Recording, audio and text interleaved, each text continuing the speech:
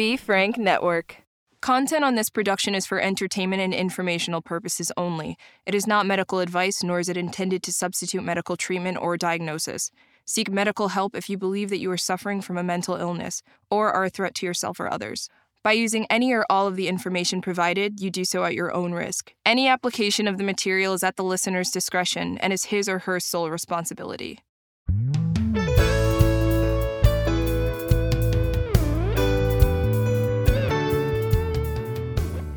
Hey everybody, Doc Brian here, and welcome to Doc Talks, where we talk about people's troubles, trials, tribulations, and hopefully successes in life. Today with me, I have Christopher Laux, and he is a realtor here in the Central Arkansas area. And so, Christopher, I'm glad that you joined us today on Doc Talks. No, thank you for having me. So when we talked about childhood, you said you had a pretty regular childhood as anyone would know it. I would say. Okay. Did you grow up here in Arkansas? Yes, I grew up on a farm in Hot Springs. In Hot Springs. Yes. What kind of farm? We called it a hobby farm. Like Okay. it wasn't big, but it was just like everyone had full-time jobs, but then we had a few animals to take care of Gotcha. in the evenings. So chickens and Everything cows, but horses. Everything but horses. No horses. So you had it all. Pretty much. So what was your primary responsibility on the farm? Well, since I got off school before anyone else got off work, my primary responsibility was kind of feeding in the evenings, riding around the four-wheeler up into different parts of the farm, and just make sure they're fed. Yeah. Well, yeah, you gotta make sure that they're all taken care of, not just one particular spot. Was there something that you had to do there that you just really did not enjoy? The one thing I really did not like growing up, there's two things I didn't like. Seeing mangled chickens and stuff from being like if raccoons attacked them in the night or, neighbors' dogs, coyotes, whatever. I don't really think a 6-year-old should be seeing chickens with their intestines rolling all over the place. Right. And then I didn't like the neutering. Yeah, that's not pleasant Nah, to watch. I didn't like that part. Yeah. So I think you're a hunter. You do some hunting. Yes, I've enjoyed it. I'm an avid deer and coyote hunter. Like I enjoy coyote more than deer. Yes. But I'm kind of weird in that if I kill a deer and I know the deer meat that is being served to me is from the deer I killed, I can't eat it. Or if I go fishing, I can't eat the fish that I know that I caught. It's just something weird in my mind. So we try to just put it in the freezer and not label it. Label it? Okay, Yeah, so you just pull it out? Yeah, like we don't name them or anything. Today's a surprise. Yeah, it's just a surprise. So what do you hunt? Well, I've recently just started hunting about Okay. a couple years back. Whatever. Yes. Right now it's just been deer, but I do want to broaden that. When I move, I saw that there is places to hunt bison. And so I would like to go do that. I have one of my friends has talked about us going to go catch pythons in Florida. No, thank you. And I want to go do that. Yeah. Well, you can take my share in doing that. Absolutely. Reptiles and snakes are not my gig. Something else about Christopher here is that you won Strongest Man Arkansas this year in your weight division, and last year you won Strongest Man Tennessee in your weight division. Correct. How does one even get involved in doing that kind of stuff? I got involved by, I guess, just randomly seeing it on YouTube, Strongest Man. And then I started following it and realized I really like this. And that's just looking for gyms that have it, which is very hard to find, especially here in the South. I've noticed it's more of a Midwest and Northern sport. But I mean, it's just, To you, it's fun. I love it. How I've, really stepped into it. I don't know. Like I said, I probably just saw a YouTube video of the World's Strongest Man and it just clicked. I liked it. And next thing I know, I found maybe some gyms that had equipment, or I found other individuals that, are in the sport, and one thing just led to another. And now I'm here. Gotcha. So what is your bench press personal record? So I don't, So you I don't get asked this bench. constantly. Okay. Because I guess that's a definition of strength, and it's not. At least not in my book. Well, you're the professional. Yes. So you would strongmen know. do not bench press. Okay. We don't compete in it. Deadlift, is that? We do deadlifts, but bench press is not something that we compete in. So it's not something that we train per se. I have hit 405 pounds once, But no, I don't train bench. Okay. So what is your personal record of whatever it is that you focus primarily on? That's also a very broad question. And the reason why I'm not trying to be rude. There's always something different in the strongman competitions. They're never going to have the same thing, such as, for example, powerlifting has the same thing every time. You know, Right. It's a bench, you know, it's a deadlift, you know, it's a squat. You know it because there's nothing else it could be.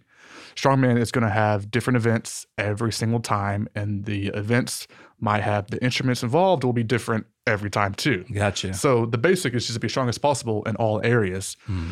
So I don't know, for an example, my personal best for a deadlift, which also depends how far off the ground it is. I'm going to say in this example, on the ground, like a normal deadlift, I have hit 600 pounds. So let me rephrase the question this way. course. What was your personal best that you were the most proud of in whatever it was that you did? So the one thing I thoroughly enjoy the most, because I lift the most weight on it, so obviously I'm going to like it the most, is an 18-inch deadlift. Okay. Which basically is the bar is 18 inches off the ground. So they could the sides could be whatever, doesn't matter as long as the bar itself is 18 inches off the ground, which puts me right below my kneecap. I have a video of me hitting 880 on that. Oh, wow. I can't do that right now because I took time away from it, but that's my ultimate favorite. Yeah, because Wow. it's the most weight. So why wouldn't I like that? Yeah. And was that in a competition? No, it was in the gym. Okay. All right. So you lift weights, and you are now a realtor within. You started in October. Is that I got what you licensed said? in October. Licensed. Yes. How is that in the Arkansas market now, even with COVID and interest rates and all of that kind of stuff? Is it kind of fairly normal within what you expected, or Nothing is normal anymore. true? No, Normal going in- is a relative term anyway. Absolutely. And going into real estate, I had false expectations from reading, watching things on TV, etc. It's been an absolute shift, total 180 from what I thought. So, and I don't think COVID is even relative anymore in the real estate market. No one really cares anymore. But it is wild right now, and it's an everyday new learning experience. Yeah. But it's nothing like I thought it would be. Yeah. And so with it being nothing like you thought it would be, is it still something you enjoy doing and are going to look forward to do, or are you a little and somewhat disappointed? Not disappointed. Okay. Everything that I thought was wrong or negative is a lesson to be learned and a challenge to overcome for the me in 10 years. Yeah. So I say a lot, FAIL is the acronym for first attempt in learning. Yeah. And failure's not final. We just got to take that and learn from it. Absolutely. So you are, how old are you? I will be 31 in 2 weeks. You look like 22 or 23. I get that every day. Thank you. Yeah, you're welcome. I hit puberty really late. I've been aging like fine wine. You should see me 2 years ago. Yeah. Not a good look. Well, so you're going to be 31. Yes. And you went to college for a period of time. What was your kind of thought of what you wanted to major in when you first went into college? I had the thought of every 18-year-old. I think I just want to be in college because it looks cool. It's what the parents tell you to do. It's what everyone base your success in life on, is having some sort of education. And I understand that. When I first got in when I was 18 at UALR, I didn't know what I was going to major in. I just knew I'm here to take classes, and I'm just doing what I'm told. I've tried different majors. I've tried just a regular science degree. I've tried nursing, pharmacy, veterinarian, surgical tech, just where I thought I could make money and be comfortable. And I'm happier now being my own boss, because I am my own boss. I make my own schedule. I do what I want when I want. And there's no ceiling for opportunity in real estate. I don't have another individual dictating my salary, telling me when I'm supposed to be here, when I'm supposed to leave, tell me how long my lunch should be. I do what I want. The other day I went and saw a movie in the middle of the day because I can. So I you think should college, have invited me. I would have told my I went boss saw. I had to I go. should have. I didn't think about it. I'm sorry. I went and saw Black Widow, but I just sometimes want some me time. I understand. I am thankful for college teaching me that aspect and teaching me that I'm not one of those that needs to be told. Like I probably would do terrible in the military. And I think that's important, though, for us to point out that the college isn't for everybody. No. And so when you go into college, you really kind of need to know what your end game is, what you're there, because, I mean, you could get $30,000, $50,000 in debt in 1 year of going to school. So now in college, at some point in there, you got married. Yes. Okay. So how old were you when you got married? I should be able to answer this. I'm actually having trouble thinking about it. 21. Okay. So you were really young. Oh yeah, I was very young. How old was she? 2 years younger than me. Yes. So, okay. So how did y'all meet? Facebook. But we also went to the same high school. Okay. We didn't know each other at the high school. She was a couple grades below me, but we were both physically present at the same time in high school.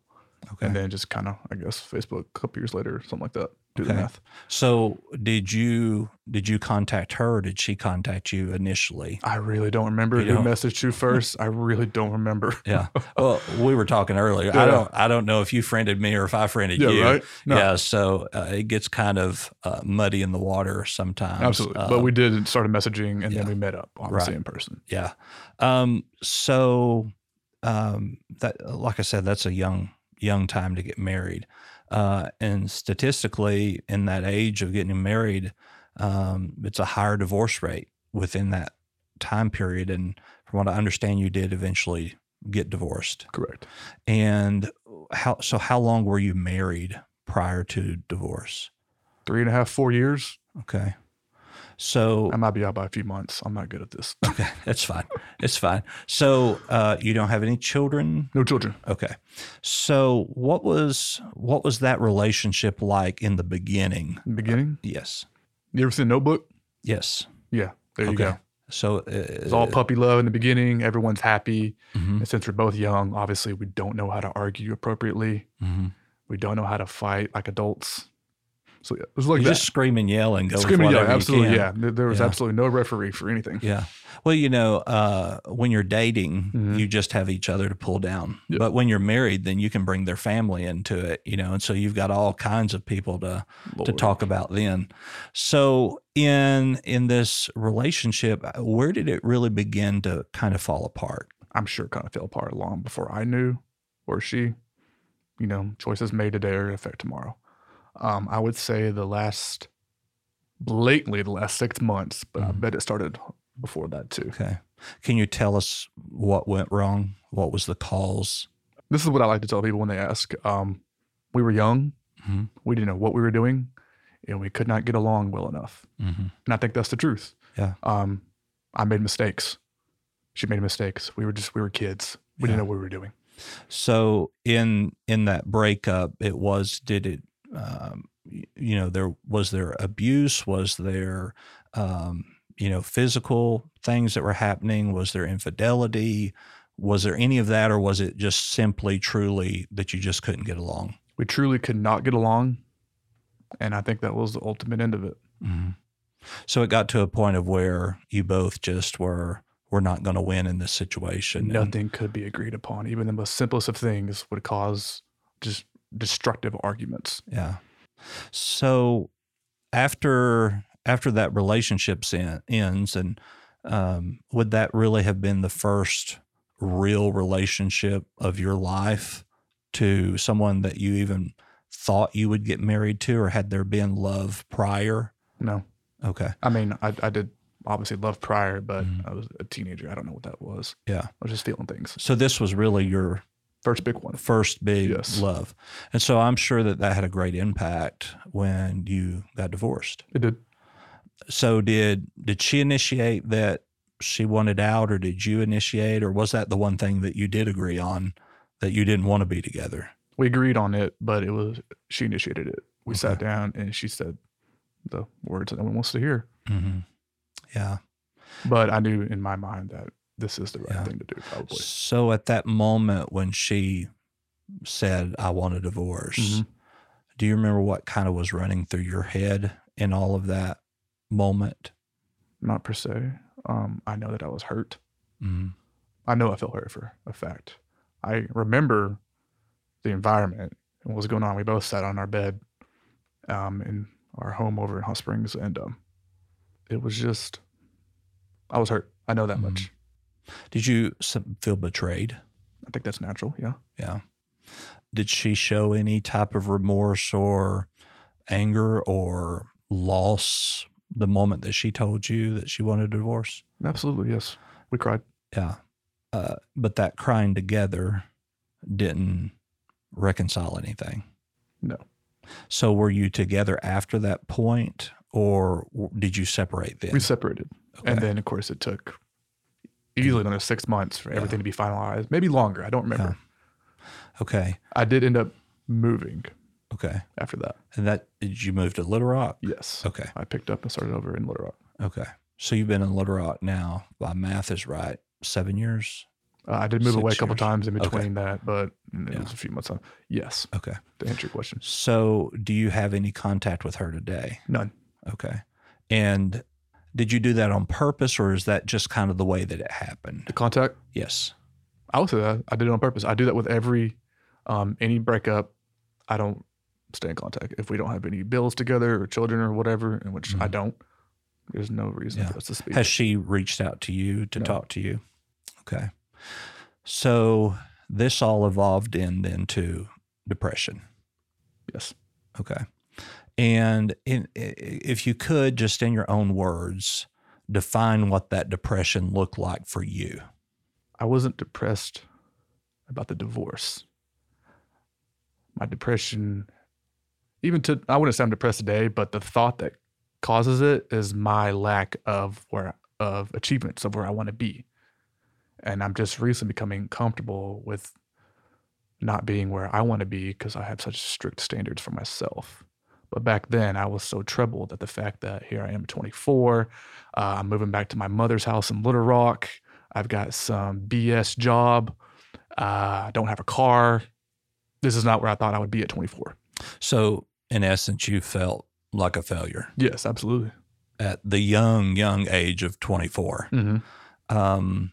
And so how did that depression manifest though? So you had those feelings, but what happened physically within that depression time? Did you recluse into the home and not see anybody? Did you? I did shut off a lot of folks. I would say I was a jerk. Like I was probably not enjoyable to work with, to be a friend with. I definitely drank quite a bit. Of course I drink today. It's whatever. I don't overthink that part. But back then I was probably not in just a healthy state of mind, I would say. Okay. And so, a lot of times that does depression manifest as anger. Yes. Especially when you feel like you're a failure. You kind of want to, in some way, overanalyze other people to make you feel like they're a failure too, so then you don't feel as bad. And when you can't get that feeling, then you lash out in anger. And typically we hurt the ones that we love the most when it gets into that point. Right. So in that depressive state, did you have a job that you were going to, or what were you doing then for work? Well, when I first moved back to Little Rock after the divorce, I started working at PFG, Performance Food Group. I drove I don't know what you call it. It's not a forklift, but it's one of those loader things where you speed around. Okay. And loading that. And I did that at night and hated that. Then went to be a security guard at an apartment complex on 65th Street. Oops. That tells you anything. That tells me a lot. Yes. So let me tell you this, Okay. a sidebar here. All right. My son is adopted. Okay. We picked him up at the liquor store on 65th Street. So Which one? The one right there off of 30, just, right off. Oh, It is okay. 30, right? On the bottom. Yes, it's 30. That goes through there. Yeah. And so I laughed about it because I told my wife, we literally can tell him we found him at a liquor store, So I was always told you grew up under a rock and that's where we found you. But okay, back to your story. Security guard. So that was apartments. obviously not safe. Yeah. Now, was it the apartments that's like there's the storage building place here and then the apartments are back there? It's kind of a Hispanic name. The apartments were called St. John, I believe, St. John's Apartments, and they are down the road from the intersection of 65th and I want to say Geyer Springs. Okay. Okay. It's still not a good situation. Let's just be honest. Yeah, yeah. Well, none of that around there is not anywhere you want to be caught, and even in daylight. No, and I didn't have a car. So there were times where I walked home. Oh, wow. When I got off my shift. Yeah. And for our listeners, 65th Street is not a good area, but there's a lot of violence and carjacking, shooting, drive-by shootings, murder, drug use. I mean, it's just the plethora of evil, I guess, as we could say. It's no bueno in that area. So even then, thinking about that, you're a security guard here, and then you're having to walk home. So if you made somebody really mad who lived in those apartments, they literally would have an advantage because you're walking. Yes. So did you ever have a physical altercation with anyone there? Not physical. Okay. But it could have went there. Okay. And so is it fair to say you were still in somewhat of a depressive state while you were working there? 100%. Okay. Every time I had to walk to any location, I was mad. Every time I had to ride the IT bus around, I was mad. Yeah. I stayed pissed off. Yeah. And it was solely because you felt like a failure. Yes. In your story moving along, there came a point where you attempted suicide. Yes. Okay. Do you remember what year that was? Yes. Can you tell me about that? It is, I may have it wrong on the time frame. I believe it was during the separation. It might have been before. I really don't remember. Okay. I do know that I spent Thanksgiving and a rehab for suicide individuals and those who hear voices, and I don't know all the terms for it. Sure. But I remember that very well. I had to spend my Thanksgiving in a rehab facility for that. So what was the emotion leading up to the suicide? If you weren't divorced yet, there wasn't presumably the anger of failing. So what was that? What was bothering you there that sent you into that tailspin? So I've gotten so much older since then. It's crazy. It's not the years, it's the mileage, that's for sure. I would say that I could not control my feelings and express them effectively.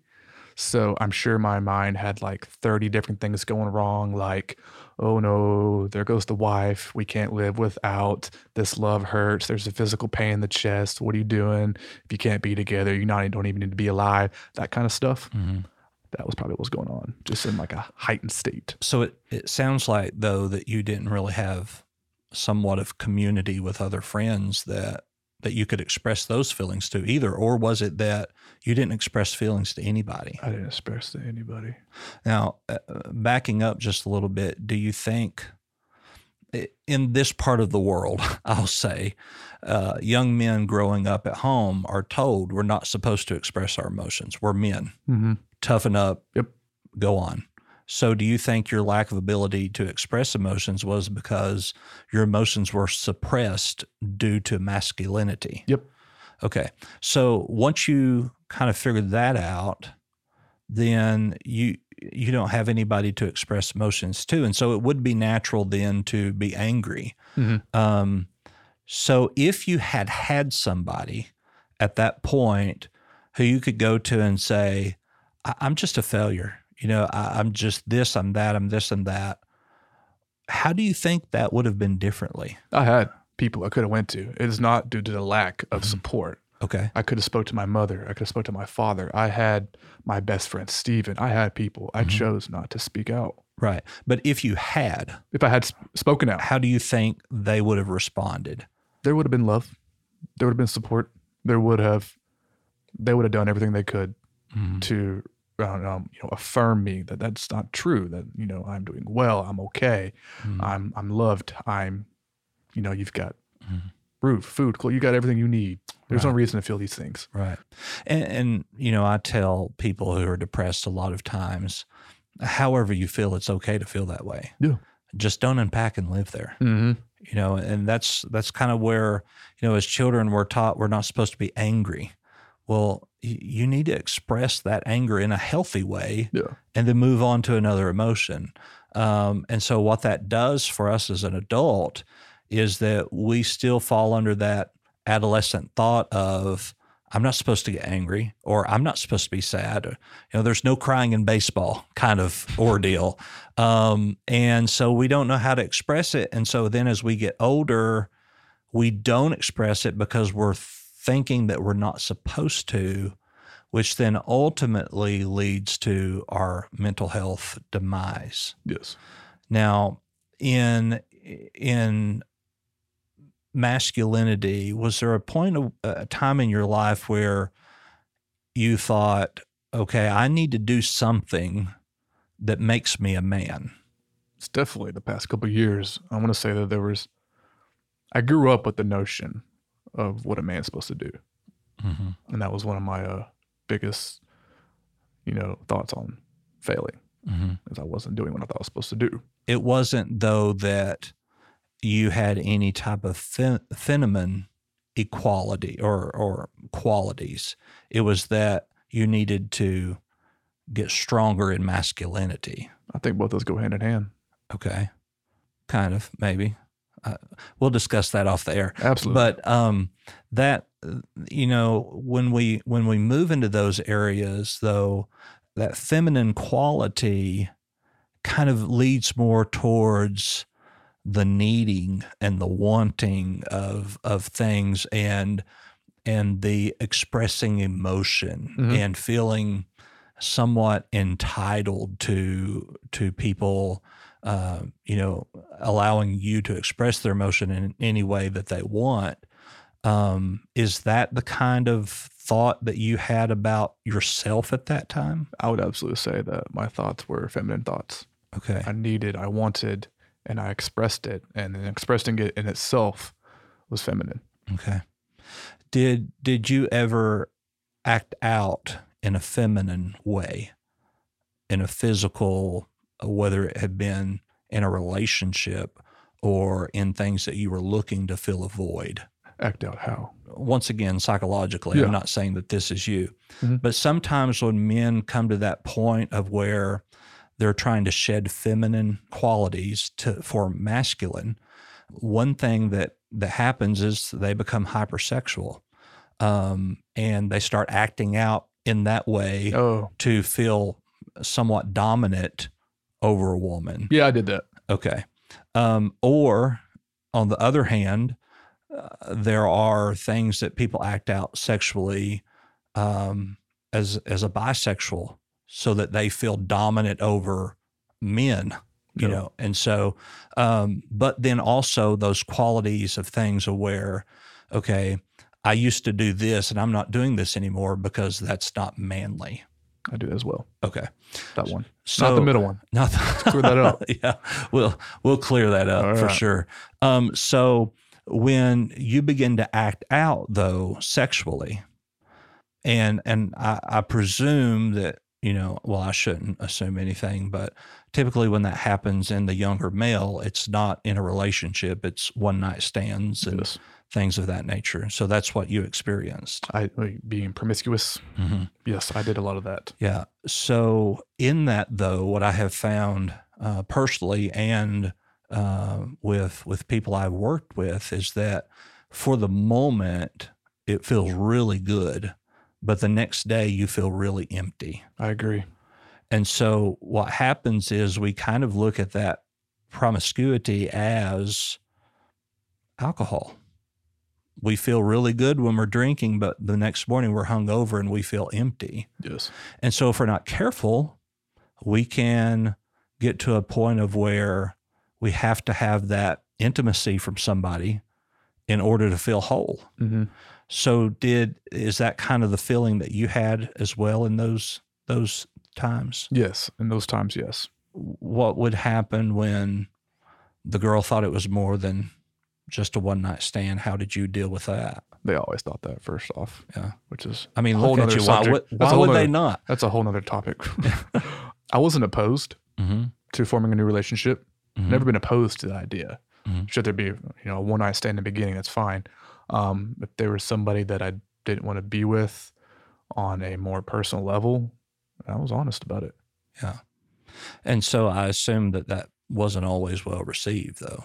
No. Yeah. In this time going back to your suicide attempt, of course, you've got all of these anger issues and all of this things of trying to fill a void. A lot of time that does happen after a suicide attempt, after you get out of rehabilitation program, if there isn't support from a mental health professional, that we start trying to fill these voids in other ways. Going back to your suicide attempt, where were you when you attempted suicide? My apartment. Okay. Alone? Yes. Presumably? Yes. And how did you attempt suicide? I took every pill in the house I could find. Okay. Every one of them. And what happened after you took all of that medicine? It took a minute. I don't think this was a call for help. I knew I wanted to die. Put on my best clothes, and I did that. And then I laid in bed. And I remember being on the floor when I heard my roommate, who's also my best friend, Steven, coming in from, I don't know where he was at work or something. And I remember crying out his name. And he came into the bedroom. He's like, "What's up?" And he sees me on the floor. And I think I had blood in my mouth or whatever. I remember there being blood stain on the carpet. And then we had this little dog that I hated that dog. But she knew something wasn't right because she came over and laid next to me. And so he panicked. He called 911. Next thing I know, I'm in the hospital. And I spent a couple days there. I believe at least one night in the ICU, maybe 2 nights in ICU. I don't remember. This is lots happened since. And then I was court ordered to go to the rehab facility. From a doctor, presumably, that involuntarily committed you through a court order. Yeah, pretty much. Yeah, they told me you don't have a choice, or we'll get the cops. And I was just like, whatever. One of the doctors told Steven, who told me, so I didn't hear this straight from the doctor or anybody else. I just heard it from Steven. Told him that if he would have found me, quote, 40 minutes later, I'd have been dead. Yeah. That's what I heard. So I'm trying to say this in a way that's not insensitive. Go Not to you, but I'll hurt your feelings. Okay. My listeners, I don't want anybody to not listen anymore. But how did it feel to be at the point of where you felt like a failure and then fail in attempting to kill yourself? That told me right there that there's something I'm supposed to do here and it's not finished yet. That's how I took that. Oddly enough, total opposite. But I had something I needed to complete, which is why, despite going into what I would call probably, more intense depression, I've never tried again because I know that if it didn't work the first time, I'm here to do something. Yeah. And so when I have spoken with people who have attempted suicide, a lot of times what they say is that it wasn't necessarily that they wanted to die. It was that there was no other way to make everything right. And so would that kind of be your expression there too? No, I wanted it, I almost got it. Okay. You wanted to die. Okay. So you had felt like you were a failure to the point of where you didn't care if there was any possibility that it could be better. You were just, you were tapped out. You were done. Saw no possibility. Nothing. Yeah. In ICU, of course, they send you to a rehab, and if you were court ordered, you were there at least 72 hours. Yes, I was there for 3 days. Okay. And then you're released to who? Elizabeth came to pick me up. Who is Elizabeth? My ex-wife. Okay. And what was that conversation like? I think they just were trying to be nice, but at the same time, they were disappointed and disgusted. At least her family was. Yeah. Which they did tell me at another point, I don't know how much later, a couple months later maybe, that they thought it was cowardly of me. And I walked out the room. Yeah.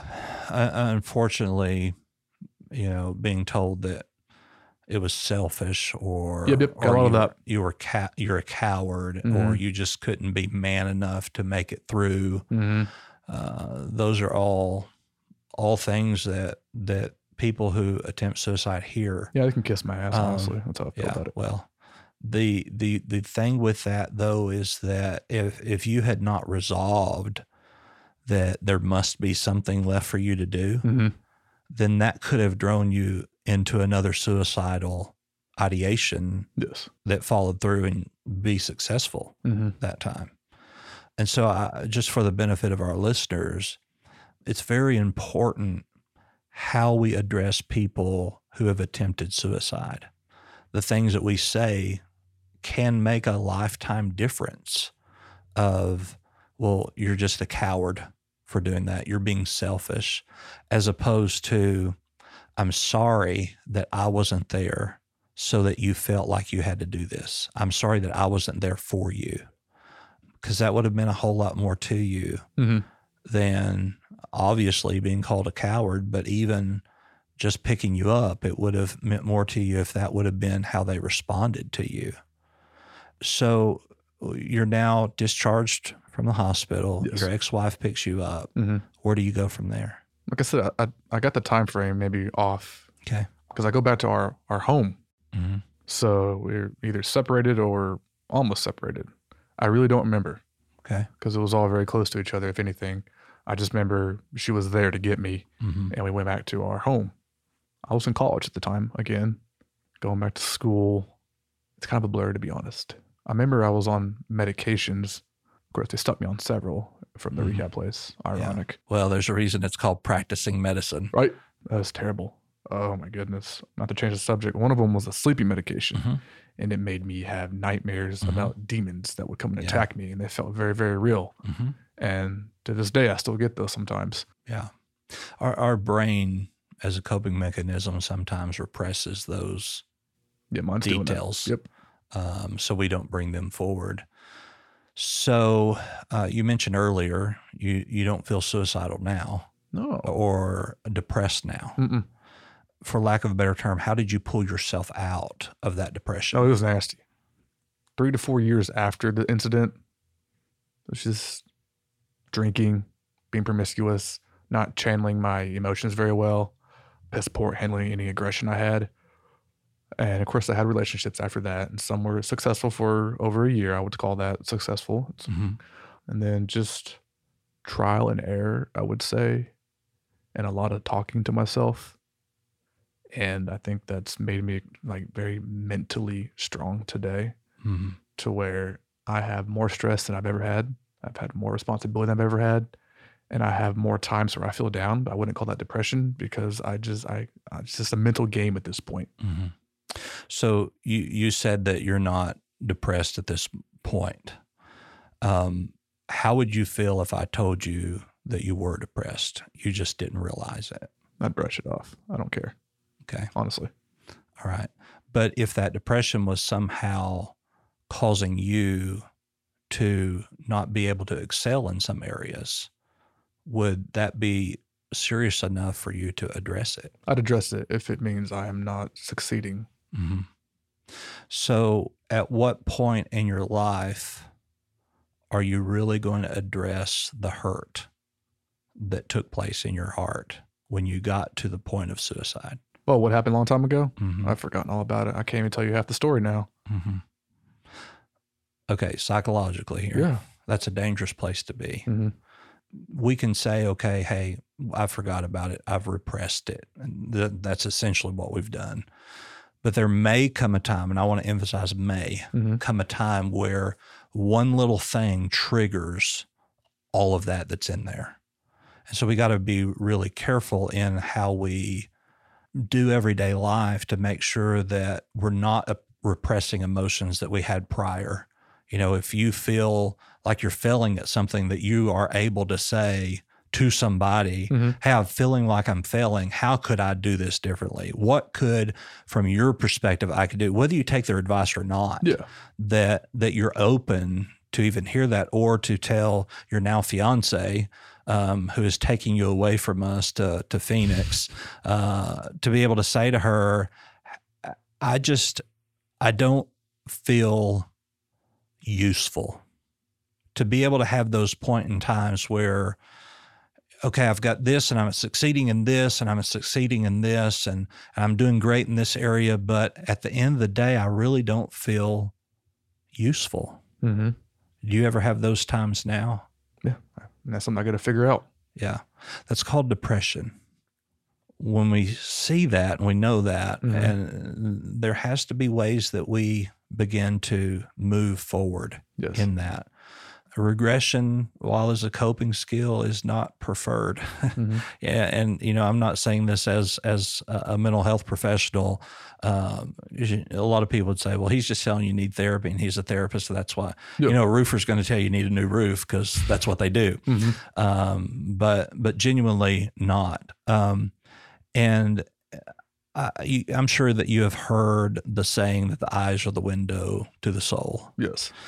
When you spoke about specific things, your eyes gave away that hurt was still there. Even when you said, "I'm not depressed now," Mhm. it was there. I could see it. Not that I can read your mind or I'm any type of, genius or doctor that knows everything, but we can see that. And in doing those things and knowing that it's there, sometimes is enough to just know that it's there to battle it. Now, of course, you're not in a place where you're chronically depressed and you can't function at all. And hopefully you're not in a place where there's just a very aggressive thing going on. Like you're not going to, beat me up when we leave here or anything. I mean, you are Arkansas's strongest man in your weight class. So we don't want those issues, but the reason that I bring this up honestly is that now that you are in a relationship, there may come times where you and your fiance and then wife have disagreements that take you back to a space that's negative. Whether that's actually what's happening or whether that's just where your brain takes you. Yeah. We got to be able to say, okay, I see that moment. I know what's happening here, to be able to stop that from taking place. Yeah. For instance, if you're lifting weights and you mid-lifting know that you're about to hurt yourself, you don't continue to lift, right? You put the weights down. If you know that you're about to hurt yourself seriously. You said mid-lift. Mid-lift. So the middle of a rep? Yes. Before it's executed fully? Yes. No, I go all the way. Okay. And then after that, I quit. Okay. The normal person, typically, I'll say myself, if I feel like I'm at a place where I'm about to hurt myself physically, I let go. Yeah. And with you being more of a competitive nature, obviously you would continue to lift. Because, sometimes, and I'm not saying this to you, but sometimes we look at our battle scars as trophies, that, hey, I did this, but I tore this or I did that. But I did it. I still did it in all of that. We got to be careful in those areas. So my advice to you would simply be to make sure that you take time to really think about what you've been through so that you can not bring those emotions to the forefront, but to realize how grateful you are that you're not in those places anymore. And I know that you are grateful. I can, you have communicated that well, but it gets us to a point of where, okay, I'm not repressing this because I know about it, but I'm processing this hurt so that if something happens here, I don't automatically default to the personality that I had in that moment. And so we have to do that, especially going into new relationships, going into a new job, whatever the case may be, to know that we're standing on solid ground. Now, one other thing that I wanted to mention here, as we're getting close to being done here, is that you and your fiance have been engaged how long now? April. Okay. So April of this year. Yes. And then she graduated college and now she got a job or replaced something in Arizona. She graduated college before we met. Okay. She's graduating a specialized program. Gotcha. At the end of this month. Okay. And then we move. And so she took a job in Phoenix. Yes. And that was, I'm going to presume that was a difficult decision for you to say, okay, I'll move with you. In that thought pattern, what did you feel like you were about to lose when you left? My business. Okay. I run a business now. Mm-hmm. And I did not want to start over because that's exactly what I would have to do. Would it be fair to say that you would feel like a failure because you had to leave your business? No. Okay. So it's just a mild stepping stone that I will overcome. That's all it is. Right. But in the beginning, you didn't feel that way. In the beginning, you had to process that to say, okay, this relationship is worth starting over. This relationship is worth moving I away. process everything. Yeah. And to go back to what we were talking about 5 minutes ago, I still process all my emotions.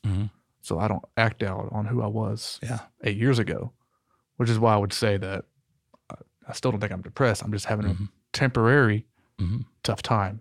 Yeah. And I understand how I feel, but I always stop to process so I don't ultimately say something stupid or act out stupid. I wish I could not say something stupid or act out stupid. Maybe I can learn that from Sometimes you. I process and do it anyway, but I still sit down and I try to take the emotion away from the logic. Yeah. That's what I've learned in the past couple of years. Yeah. And obviously you have grown from all of this instead of just digging yourself deeper in a hole of isolation. So you got in contact with people where you're moving to. Yes, I'm happy. And that relieved some of that tension or maybe even uncertainty with the move. So in essence, what you have done is you have built community without being there yet. Yep. And that is so important for our mental health, is that when we do make those big steps, that we know that we have community where we're going, whether that is that as a realtor, you have a company that you're going to work for or a broker that you're going to be a part of, or that you have put together a strategic plan to open another business. Whatever it is, it's so important for us to have that plan. Now, as someone who is competitive in weightlifting, it was also important for you to have a plan there too. It wasn't just that, okay, I'm going to do this. You had to prepare for that competition.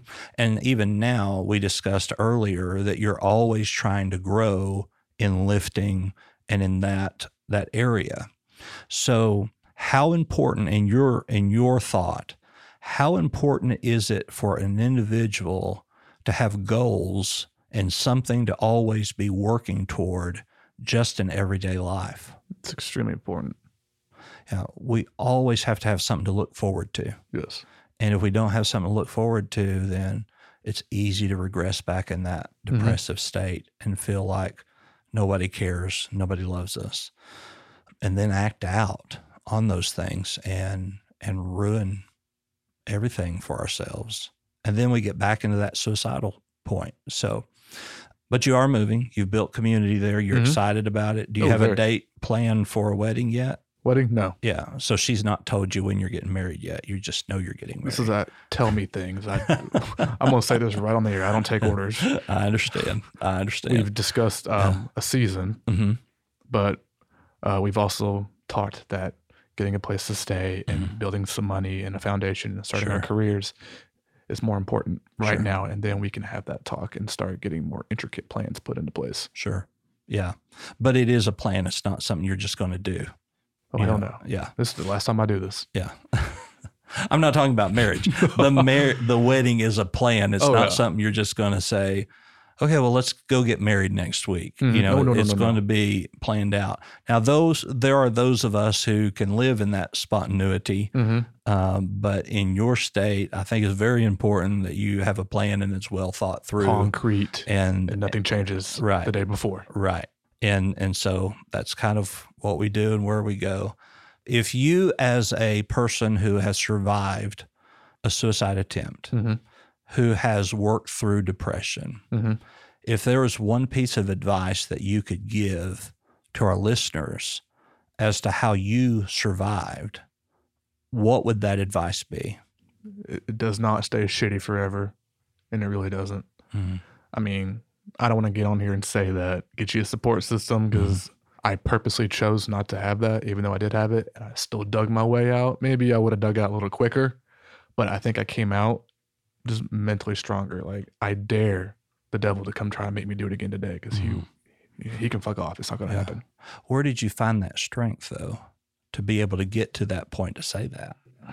Man, I could just think of the angry music and in the gym by myself at like 2 a.m. after my late night job, and just maybe having a hobby to battle whatever I needed to battle with then and there. And then just constant reminders. I have a little list of things where, it says like, talk to yourself better. You're doing okay. Yeah. Lose the expectations. I still have them, but I think they're more realistic now than when I was younger. Yeah. And it took a long time. Like I said, I'm 31 just now, I would say, getting my shit together. I don't know, because when you're in that moment, everything people tell you about, it's going to be okay, blah, blah, blah. You're just like, yeah, that's BS. That doesn't help me right now. Right. But it is. It can't stay shitty forever. At some point, things get better, and you just got to take it apart and make a reverse engineer plan for everything. Yeah. One day at a time. Literally, one day at a time. But one of the key things you said there was that you listened to music and you went and worked out, and that was a coping mechanism, whether you realized it then or not. Oh, I knew it was then. And it's so important for us to, even if it's a hobby, that we make ourselves do it. Yeah. Even though we don't want to, we don't feel like it. But to close this all up, I wanted to say one other thing, because you said people told you it would get better, this kind of thing, and in the moment, and then you talked about now that you have this list of things that you read and use as affirmation. So many times we look to people for affirmation. And if we gain value by somebody else, then we are giving them an incredible power over us. Yep. Because the power that you give them to value you is the same power they will have then to devalue you.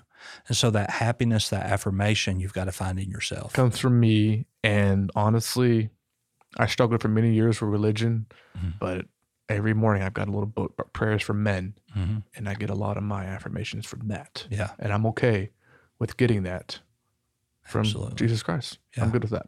Yeah. But yeah, I agree with you. I don't really care about what people think of me. Yeah. Chris is nice. Chris is not nice. Doesn't pay my bills and doesn't make me feel better. Right. I affirm myself every day. I did. Which is why I like being strong as shit. Yeah. Yeah. Which reminds me, I was doing marriage counseling one time, and this woman would not work. I mean, that was the thing. They needed dual income, but she would not work.